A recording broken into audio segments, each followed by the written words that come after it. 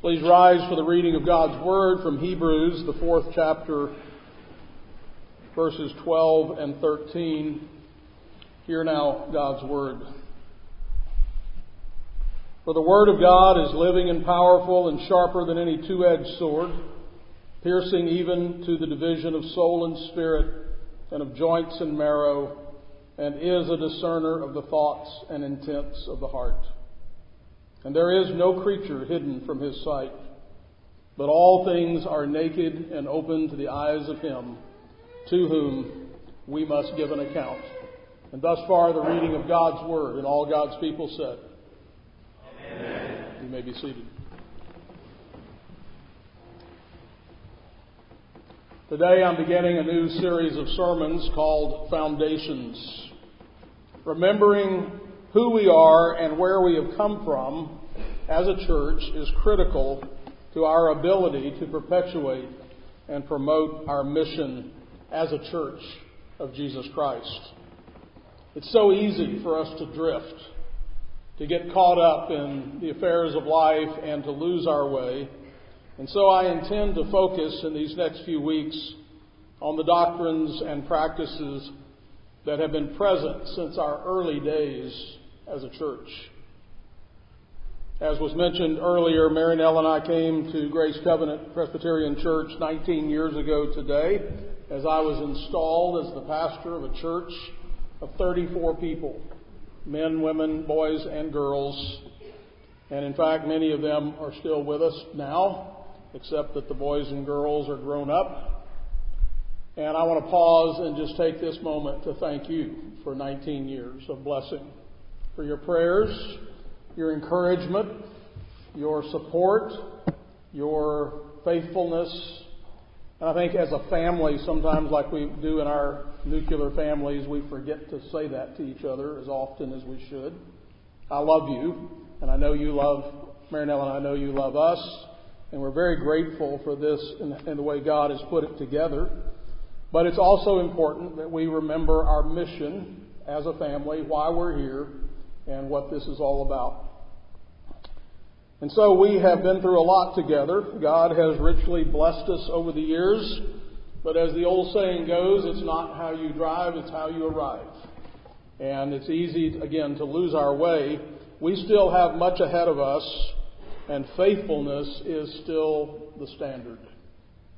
Most of the upcoming sermons were, and that is, most of these are things that I've preached on and taught on before, and most of them were and continue to be worthy of an entire series of sermons. And so these of necessity will be of a summary nature. And so today we will begin with a vast, in fact, an infinite topic, and that is summed up in the question, who and what is God? He's the reason we're here. This is who we worship. Lewis Allen, in his book, The Preacher's Catechism, wrote this: preachers have a single calling to express who and what God is. So, exactly who is this God that we proclaim to worship? Is He the man upstairs with the long gray beard? Is it true that God is my co-pilot? Is He the soft, sweet Jesus that we see portrayed in many movies and paintings? Or perhaps are people simply free to use their own imaginations to conjure up an idea of what He's like and can make Him in their own image? Well, if God is make-believe, a sort of Santa Claus who is simply there to serve our felt needs, then I suppose we can simply do as we like. But what if God is not like any of these conceptions? What if He's beyond our conception and imagination? How could we know the true God? Tell me, what do you know about the ocean? I mean, of all that there is to know about the ocean, how much do you know? Are you afraid of the ocean? Are you in awe of the ocean? Or What about outer space? Well, God created the ocean. And He created outer space, and He is far greater than these creations. Is that the God that you comprehend? Is that the God that you worship? My concern is that there is a constant pressure from within our nature, our sinful nature, and without to adopt low views of God. It happens all the time, inside and outside the church. And a low view of God is a false view of God. And since our eternal condition is riding on getting it right, there's much at stake. Now, many people believe in a God, but not the God that is revealed in the pages of Scripture. There's a popular view of God held by a confused world, and this God is very safe, He's very manageable, but He is certainly not enthroned. This is a soft God who wrings His hands and would never, ever interfere in the affairs of people. But low views of God lead to indifference. If He's not the Almighty, what difference does it make? If we can take Him or leave Him without any risk. And we surely don't want a God that interferes with what we want to do. Like Adam and Eve, we want to determine good and evil for ourselves. The truth is, we desire, like they did, to be our own God. And if there is some God upstairs, we expect Him to work for us. The Apostle Paul warned of this when he wrote in 2 Timothy 4, "For the time will come when they will not endure sound doctrine or teaching, but according to their own desires, because they have itching ears, they will heap up for themselves teachers, and they will turn their ears away from the truth and be turned aside to fables." And so once God has been neutralized, He's no longer needed. Now on the other side of things, perhaps God is too big. Isn't He infinitely above the world and our experience? If so, wouldn't He escape all of our puny attempts to know Him? Shouldn't we start with the world of our experience and perception and with man himself and with all the things that are seen? Then perhaps maybe we could ascend to discover whether there is some evidence for God. Isn't God like the ocean and outer space, except even more incomprehensible? And if He is, then how could we ever hope to attain knowledge of Him? From the earliest times, the church has in fact emphasized the incomprehensibility of God and man's absolute inability in and of himself to discover or investigate God's being.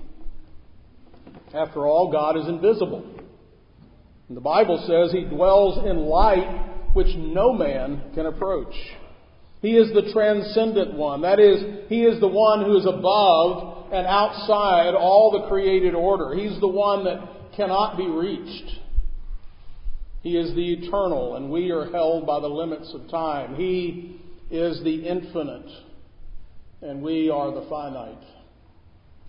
No chain of human reasoning, no matter how brilliant, could ever hope to reach God as its conclusion. Well, so what does the Bible say about God? In the Bible, we find someone and something quite different. The Westminster Shorter Catechism, many of you are familiar with, asks the question, what is God? God is a spirit, infinite, eternal, and unchangeable in His being, wisdom, power, holiness, justice, goodness, and truth. It's a great summary statement. In the Bible, we find the one true God, the one with whom we have to do, the one who reveals Himself.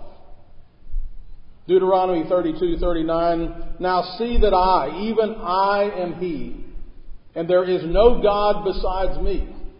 I kill, I make alive, I wound, and I heal, nor is there any who can deliver from my hand. The all-knowing, all-powerful God, holy God, before whom we will stand and give an account. He is the Creator, the Sustainer, and indeed the Judge of all the earth. We learn about His character in the Bible. We hear Him speak. We see Him act in all of His attributes, including His wrath, His mercy, His hatred, His love. He's perfect. John Calvin wrote, "The pious mind, the holy mind, does not dream up for itself any God it pleases, but contemplates the one and only true God. And it does not attach to Him whatever it pleases, but is content to hold Him to be as He manifests Himself." And so it's crucial that we examine the claims of the Bible regarding the God that's revealed in the Scriptures. Now, let me make a point here. You might not like what you find. Some people find the God of the Bible to be repulsive, and they openly reject Him. They sit in judgment of Him, they cast off His standards, and thus they seek a different God, a softer God, a watered-down version perhaps, a sweeter Jesus than the one found in the pages of Scripture, or most likely, no God at all. But know this, that any of these are but a substitute God, and no matter what name you give this substitute, He's not the God of the Bible. You can call Him God, you can even call Him Jesus, or any other name, but if He doesn't match up with what the Scriptures say about Him as He's revealed Himself, then it is some other God. You see, we're made in the image of God, not the other way around. We don't get to shape Him. In the Bible, when people encounter God, it's interesting, we routinely see them fall down. There's no casual strolling into the presence of God. Rather, there is a sudden awareness of His majesty, His holiness, and consequently man's unworthiness. This is the starting place. A big view of God puts things in perspective, puts me in perspective. Suddenly we get a glimpse of ourselves and our situation. And it was like Isaiah when he came into the presence of the Lord in Isaiah 6. What does he do? He says, "Woe is me, for I am undone, because I am a man of unclean lips, and I dwell in the midst of a people of unclean lips, for my eyes have seen the Lord of hosts." So when we have this kind of reaction, then perhaps we then can know that we have begun to encounter the true God. Hebrews 10, it is a fearful thing to fall into the hands of the living God. James 2, you believe that there is one God, you do well, even the demons believe and tremble. You see, there's a powerful observation in Proverbs 29:1. It says, He who is often rebuked and hardens his neck will suddenly be destroyed, and that without remedy. You see, when we continually resist God's warning and His revelations about Himself, a gradual hardening takes place. And little by little, a callous develops over our hearts. And we become like those that Zechariah spoke of. It says in Zechariah 7, but they refused to heed, shrugged their shoulders, stopped their ears so they could not hear. Yes, they made their hearts like flint, refusing to hear the law and the words which the Lord of hosts had sent by His Spirit. Do you remember the response of the crowd when Stephen preached God's word to them? In Acts 7, Then they cried out with a loud voice, stopped their ears, and ran at him with one accord. And they cast him out of the city and stoned him. In many ways, God is not like us. He knows us completely, but we can't begin to say the same thing concerning our knowledge of Him. Now, I want to cite a number of scriptures here. I'm going to go fast, but these are just samples. We could multiply these over and over. Psalm 139, Lord, you have searched me and known me. You know my sitting down and my rising up. You understand my thought afar off. You comprehend my path and my lying down and are acquainted with all my ways. For there is not a word on my tongue, but behold, O Lord, you know it altogether. You have hedged me behind and before and laid your hand upon me. Such knowledge is too wonderful for me. It is high. I can't attain it. Isaiah 55, for my thoughts, God says, are not your thoughts, nor are your ways my ways, says the Lord. For as the heavens are higher than the earth, so are my thoughts than your thoughts, and my ways than your ways. Isaiah 40:22, it is He who sits above the circle of the earth, and its inhabitants are like grasshoppers, who stretches out the heavens like a curtain, and spreads them out like a tent to dwell in outer space. Nothing in the created order can define who He is. What is God like? What are we comparing to? Now, God does give us glimpses of various dimensions of His person by use of metaphors, yet nothing adequately gives us a full comprehension of who He is. He is like a mountain. He is like a mother hen or a shepherd. But in the end, nothing compares to Him, and He compares to nothing. Remember Moses? He said, who do I tell the people sent me? When he's encountering God. And he said, indeed, when I come to the children of Israel and say to them, the God of your fathers has sent me to you, and they say to me, what's His name? What shall I say to them? And God said to Moses, I am who I am. And He said, thus you shall say to the children of Israel, I am has sent me to you. As Dr. Van Til said, in these words, God asserts His supremacy over every concept of man. God is defined by nothing else. Everything else is defined by Him. And so, I want us to consider these three things. First, the incomprehensibility of God. Second, the reactions of people to God. And third, the gap between God and man. Incomprehensibility of God. God is transcendent. That's a fancy word that just simply means that He is above and outside the created order. He's not part of the universe. That would be pantheism. And so there is a creator-creature distinction. He is beyond our ability to reach Him on our own.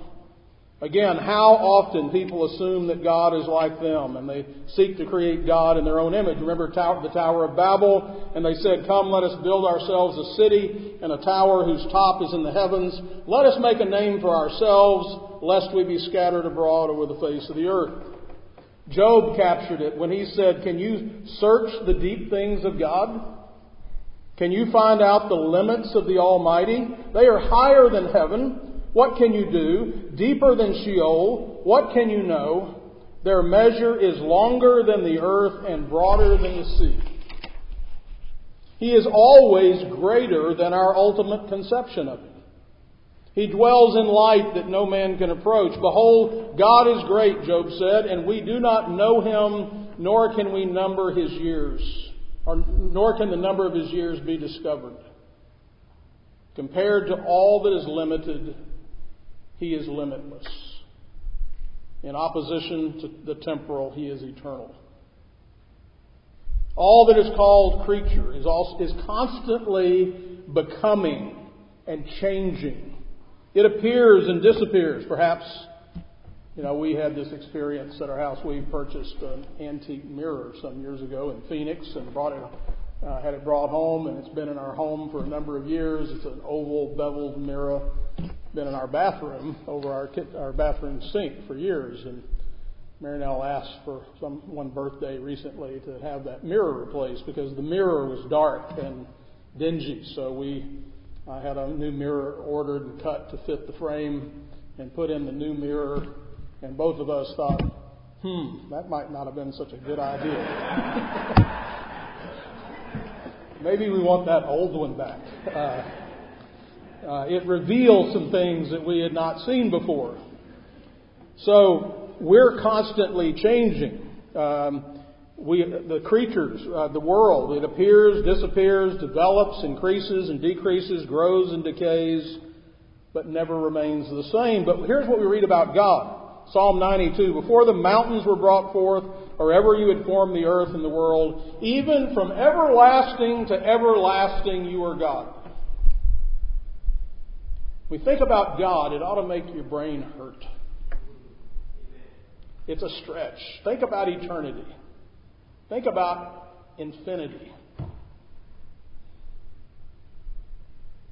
2 Peter 3:8, but beloved, do not forget this one thing, that with the Lord 1 day is as 1,000 years, and 1,000 years as 1 day. That's perspective. Psalm 102, 11 and 12, my days are like a shadow that lengthens, the psalmist says, and I wither away like grass, but you, O Lord, shall endure forever, and the remembrance of your name to all generations. Isaiah 43:10, you are my witness, says the Lord, and my servant whom I have chosen, that you may know and believe me, and understand that I am He. Before me there was no God formed, nor shall there be after me. He is light, and there's no darkness in Him at all. He is the Almighty, which implies complete wisdom and knowledge. And He is love. All of His attributes, and there are many, all of His attributes are perfect, complete. They lack nothing. He is the unchangeable. James 1:17, with whom there is no variation or shadow of turning. Psalm 145:3, great is the Lord and greatly to be praised. His greatness is unsearchable. Isaiah 40:15, behold, the nations are as a drop in the bucket, and are counted as the small dust on the scales. Look, He lifts up the isles, all the islands, as a very little thing. And Lebanon is not sufficient to burn. I tell you, Lebanon was forested, the great cedars of Lebanon. And it says they're not even sufficient to burn, nor its beast sufficient for a burnt offering. All nations before Him are as nothing, and they are counted by Him as less than nothing and worthless. Now think about this as I watch the news and all the turmoil in the world and how often we get upset about this, that, or the other. And 2 weeks later, or 2 months later, or 2 years later, it's all forgotten. It's all been replaced by some other new turmoil. That's the history of man, constantly changing. Nations come, nations go. People come, people go. But God remains. To whom then will you liken God? Or what likeness will you compare to Him? Have you not known? Have you not heard? The everlasting God, the Lord, the Creator of the ends of the earth, neither faints nor is weary. His understanding is unsearchable. One more verse here, Romans 11. We can only reply, oh, the depths of the riches, both of the wisdom and the knowledge of God. How unsearchable are His judgments and His ways past finding out. For who has known the mind of the Lord? Or who has become His counselor? Who has first given to Him, and it shall be repaid to Him? For of Him, and through Him, and into Him are all things, to whom be the glory forever. Amen. Consider the reactions of people to God in the Scriptures. How insignificant people of our day consider God to be. Michael Horton said, "We want a God who is up close and personal, a buddy who is just as close as our locker room pals." Martin Luther put it well when he said, "Men want to see God in the nude." People are anxious to rush into the presence of God, but wait. Consider how people in the Bible reacted to having encountered the true God. 3 passages here. Adam and Eve, after they sinned, what did they do? They hid. And they heard the sound of the Lord walking in the garden in the cool of the day, and Adam and his wife hid themselves from the presence of the Lord among the trees of the garden. Job 40, love. Job's had a lot of bad things happen. Job's got some complaints. Job's got some questions for God. And God sits him down and says, "Let me ask you a few questions first." So, moreover, the Lord answered Job and said, "Shall the one who contends with the Almighty correct him? He who rebukes God, let him answer it." Then Job answered the Lord and said, "Behold, I am vile. What shall I answer you? I lay my hand over my mouth. Once I have spoken, but I will not answer. Yes, twice, but I will proceed no further." Exodus 33:18. Moses, "Please show me your glory," he says to God. Then he said, "I'll make my goodness pass before you, and I'll proclaim the name of the Lord before you. I'll be gracious to whom I'll be gracious. I'll have compassion on whom I'll have compassion." But he said, "You cannot see my face, for no man shall see me and live." And the Lord said, "Here is a place by me, and you shall stand on the rock. So it shall be, while my glory passes by, that I will put you in the cleft, the crevice of the rock, and I will cover you with my hand while I pass by. Then I will take away my hand, and you shall see my back, but my face shall not be seen." I'll give you a peek of my backside, God says, because you can't handle more than that. Some common biblical language, Judges 13:22. "We shall surely die because we have seen the Lord." Isaiah 6:1-5. Well, we already read that. It's where Isaiah comes before the Lord and he says, "Woe is me." John, in the book of Revelation, "When I saw him, I fell at his feet as dead." So here's our ultimate question for this morning. How can this gap between God and man be bridged? He's way up there and I'm way down here. He's infinite and I'm finite. He's unchangeable and I'm changeable. On and on and on. The incomprehensibility and immeasurable greatness of God should bring us first to the dust and cause us to humbly worship before His majesty. Aren't we arrogant? Anybody here like arrogance? Don't you love to see arrogance in other people? Don't you just want to draw close to that? How about humility? Genuine humility. Isn't that lovely? Isn't that a wonderful place for us all to start? In the face of His holiness, we should brought to see our own lowliness and sinfulness. In the light of His transcendence, we should be brought to see our helplessness. This is the beginning of our rescue and redemption.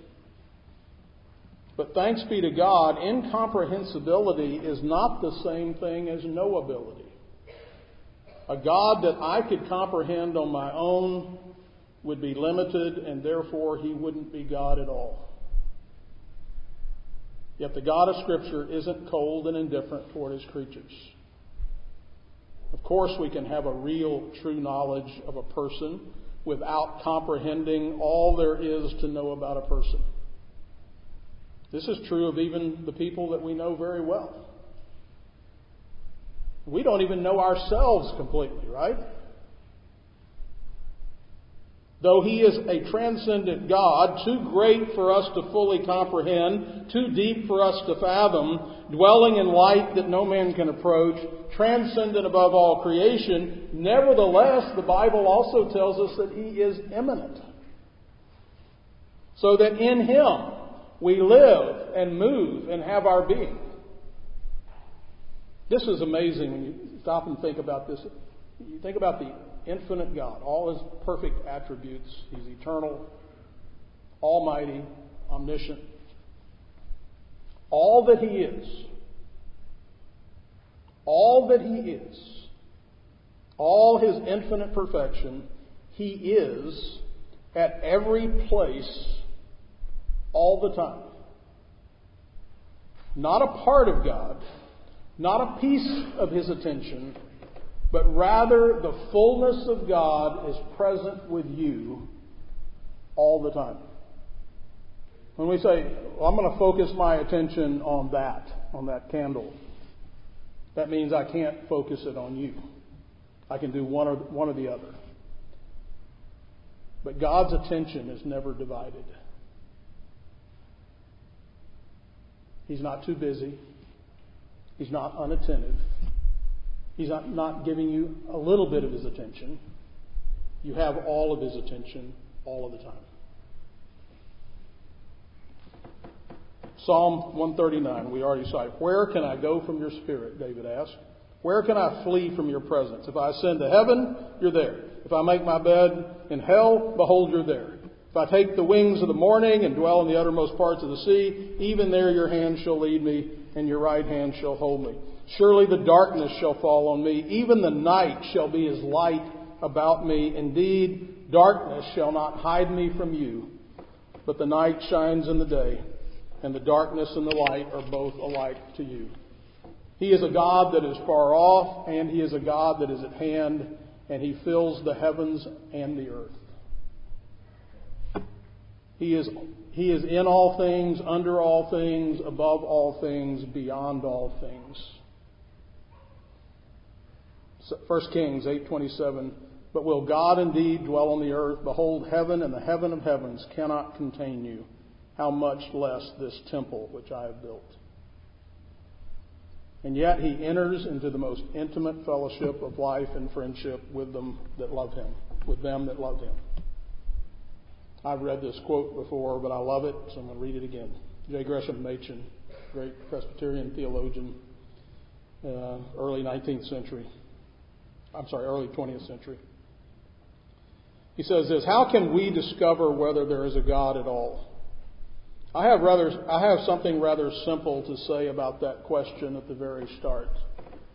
It is something that seems to me to be rather obvious, and yet it is something that is quite generally ignored. It is simply this: that if we are really to know anything about God, it will probably be because God has chosen to tell it to us. Many persons seem to go on a very different assumption. They seem to think that if they are to know anything about God, they must discover God for themselves. That assumption seems to me to be extremely unlikely. Just supposing for the sake of argument that there is a being of such a kind that He may with any propriety be called God, it does seem antecedently very improbable that a weak and limited creature of a day such as we are should ever discover Him by our own effort without any will on His part to make Himself known to us. At least I think we could say that a God who could be discovered in that way would hardly be worth discovering. A mere passive subject of human investigation is certainly not a living God who can satisfy the longing of our souls. A divine being that could be discovered by my efforts, apart from His gracious will to reveal Himself to me and to others, would be either a mere name for a certain aspect of man's own nature, a God that we could find within us, or else at best be a mere passive thing that would be a subject of investigation like the substances that we analyze in a laboratory. I think we ought to stick to that principle rather firmly. I think we ought to be rather sure that we cannot know God unless God has been pleased to reveal Himself to us. What if it pleases the incomprehensible God to reach out to us, for the infinite to speak to us concerning himself in finite terms? In that case, those who hear and believe his word can positively know that he is who he is, that he is who he is and what he is. At that point, we know him. And we know, one of the things we know is that he's incomprehensible, that we can't know him fully. And while we don't know him fully, we do comprehend all that it has pleased him to reveal to us concerning himself. And in that knowledge, we have more than a mere philosophical conception of God. We have eternal life. God doesn't wait for us to find him, for that would be forever. Instead, he finds us. It's not human discovery, it's divine disclosure. Speaking of God's anthropomorphic revelations of himself to us, John Calvin wrote, "For who even of slight intelligence does not understand that, as nurses commonly do with infants, God is wont in a measure to lisp in speaking to us," translate baby talk. Thus, such forms of speaking do not so much express clearly what God is like as they accommodate the knowledge of him to our slight capacity. To do this, he must descend far beneath his loftiness. The heavens declare the glory of God, and the firmament shows his handiwork. Day unto day utters speech, night unto night reveals knowledge. We see him in the things that are made, Romans 1 tells us. Again, Calvin says, to prevent anyone from taking refuge in the presence of ignorance, God himself has implanted in all men a certain understanding of his divine majesty. We're made in his image. We can't escape that. Even Cicero said, there is no nation so barbarous, no people so savage that they do not have a deep-seated conviction that there's a God.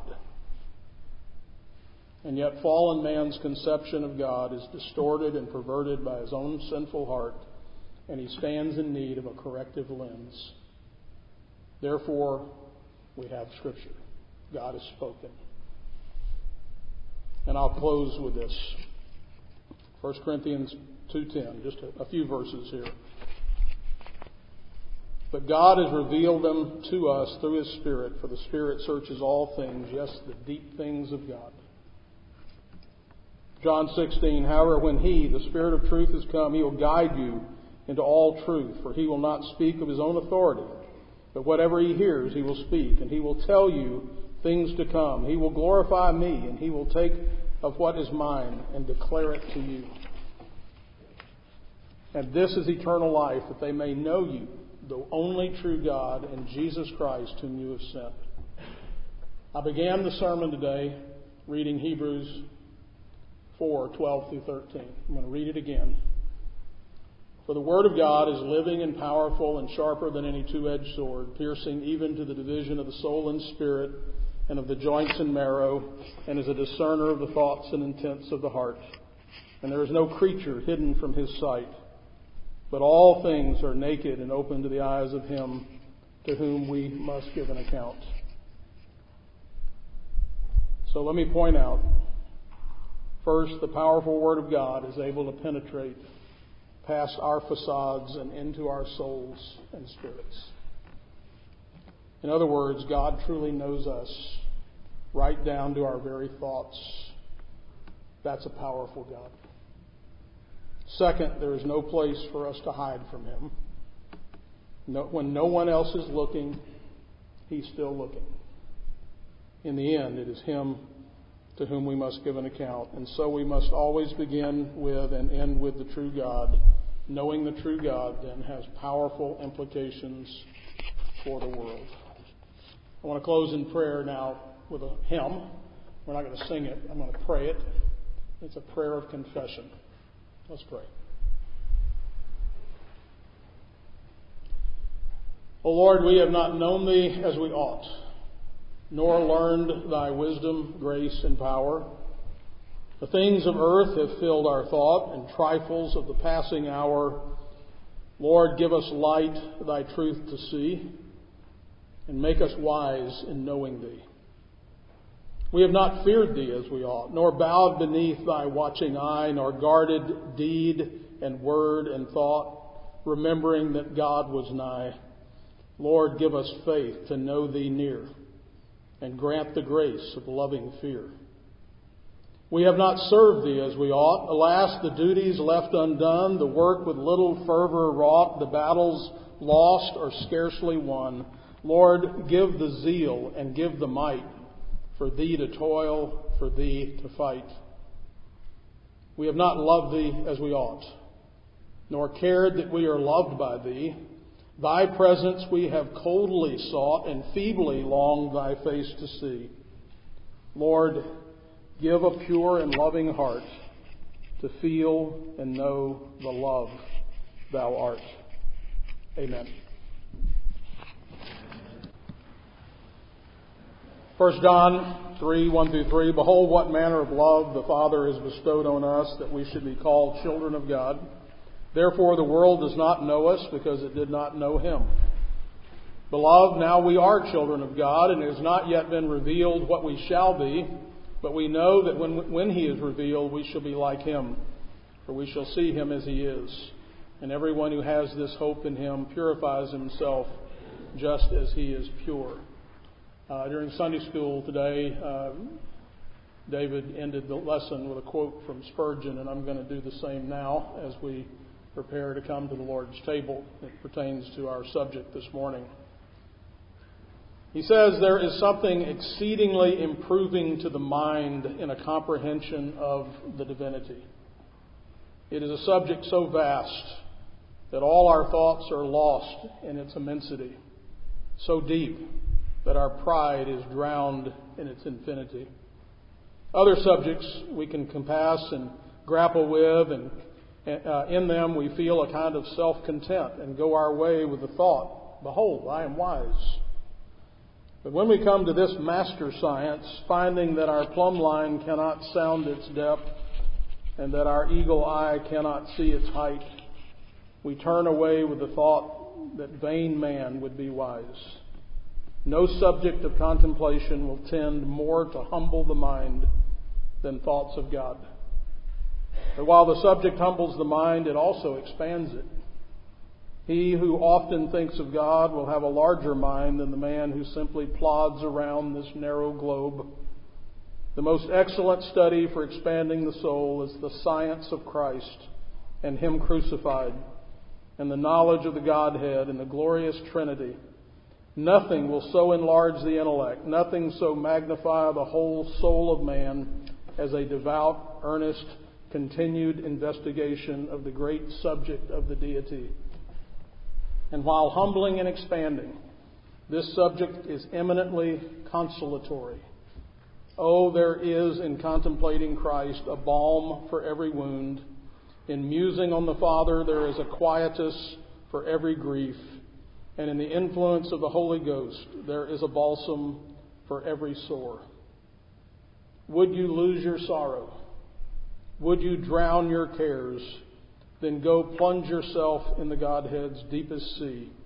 Be lost in his immensity, and you shall come forth as from a couch of rest, refreshed and invigorated. I know nothing which can so comfort the soul, so calm the swelling billows of sorrow and grief, so speak peace to the winds of trial, as a devout musing upon the subject of the Godhead. It is to that subject that I now invite you this morning. O Lord our God, we acknowledge that you alone are the initiator and worker of our salvation. We cannot save ourselves, nor can we assist you in saving us. We are the blessed objects of your mercy and grace. Clearly, Christ has demonstrated his love for us, in that while we were yet sinners, he died for us. While we were enemies, you reconciled us to yourself through your Son. Help us now to walk in the good works that you have prepared for us in Christ. Bless now our extended communion and meal. Give us your rest and joy. We pray in Jesus' name. Amen. So now, brethren, I commend you to God and to the word of his grace, which is able to build you up and give you an inheritance among all those who are sanctified. Amen.